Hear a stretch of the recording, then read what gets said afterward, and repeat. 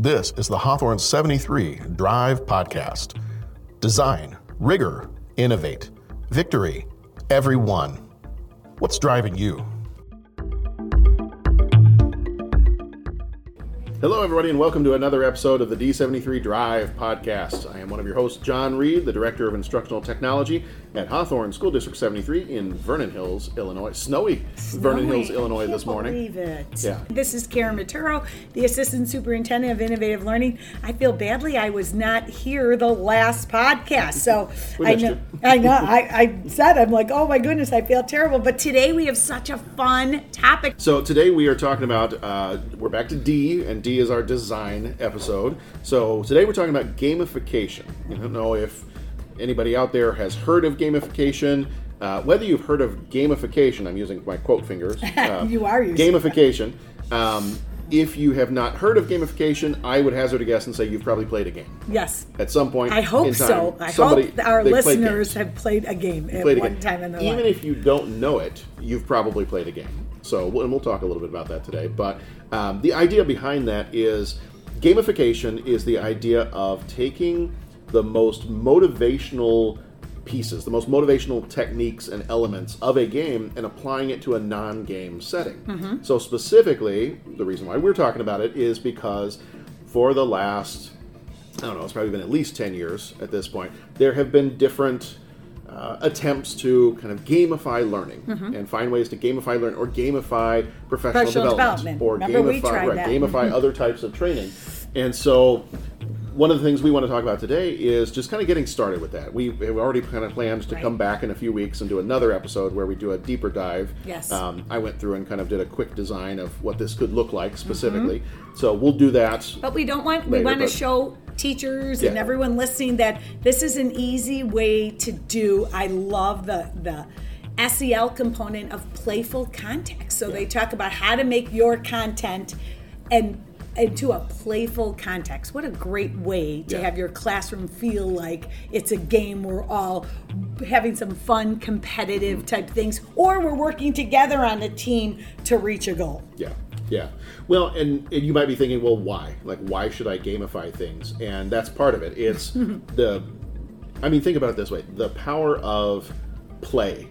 That kind of inspires joy, it inspires engagement. There's all kinds of ways. We've talked about, I think when we've mentioned like immersive learning. Right. We've talked about the idea of VR and AR and some of those things and esports and whatnot, but how that immerses the students both maybe either physically, mentally, emotionally. Which is key, as we keep talking about. If you're having fun while you're learning, you risk take, you learn more deeply. It's proven by fact. Yeah. And it's more engaging. Let's face it. Coming into a classroom and just learning about writing skills is very different than gamifying it and saying, let's do it for points, competing against other. We're adding that engaging, playful, joyful element. And who doesn't want that in their classroom? Right. And think about it. That's where you really start to get kids self-motivated.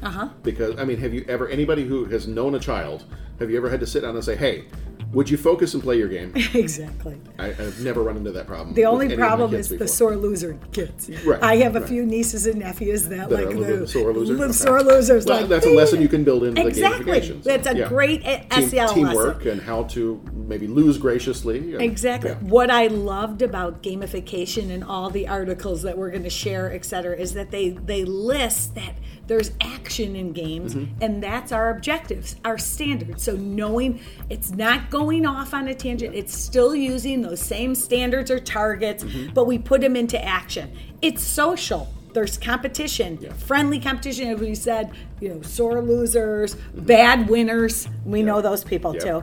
There's mastery. That's your scoring. Like, how are you getting to mastery, which we all know is very important.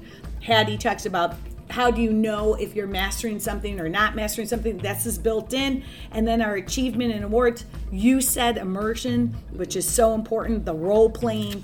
I am this character in our game. You're this character. How do we work together or against each other?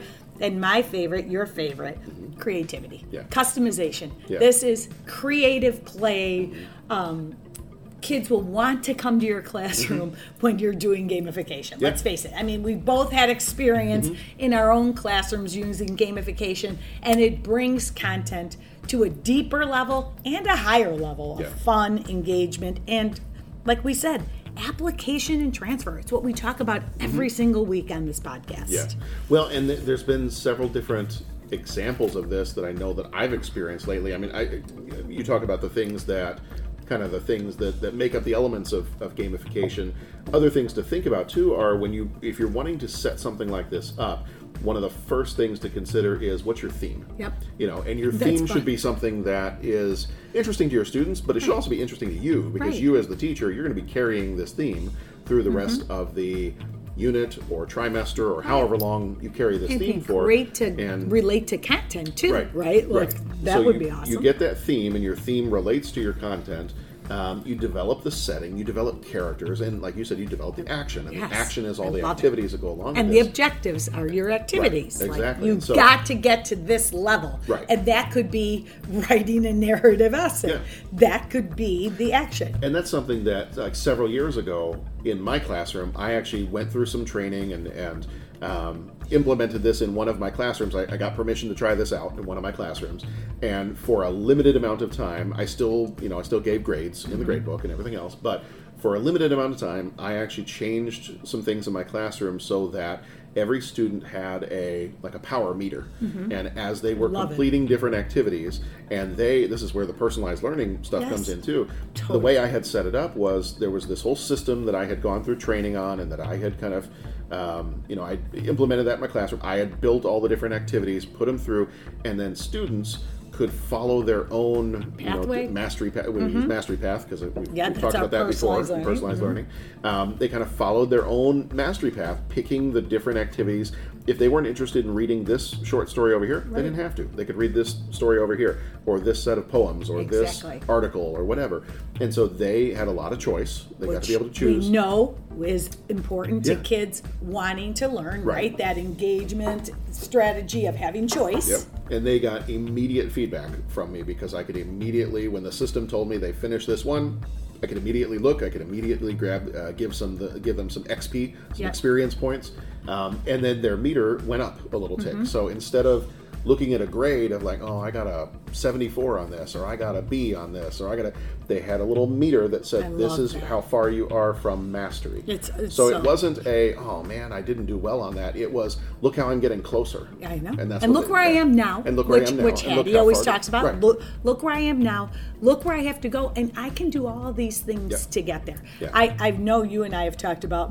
I do think the way I went to grammar school changed how I view educational instructional practices. I basically was able to work at my own pace my entire, at least I know of, I can remember, it was 6th, 7th, and 8th grade. We were at our own pace. And so I knew what the objectives were. I knew what the action was. I paced myself out how fast I wanted to go.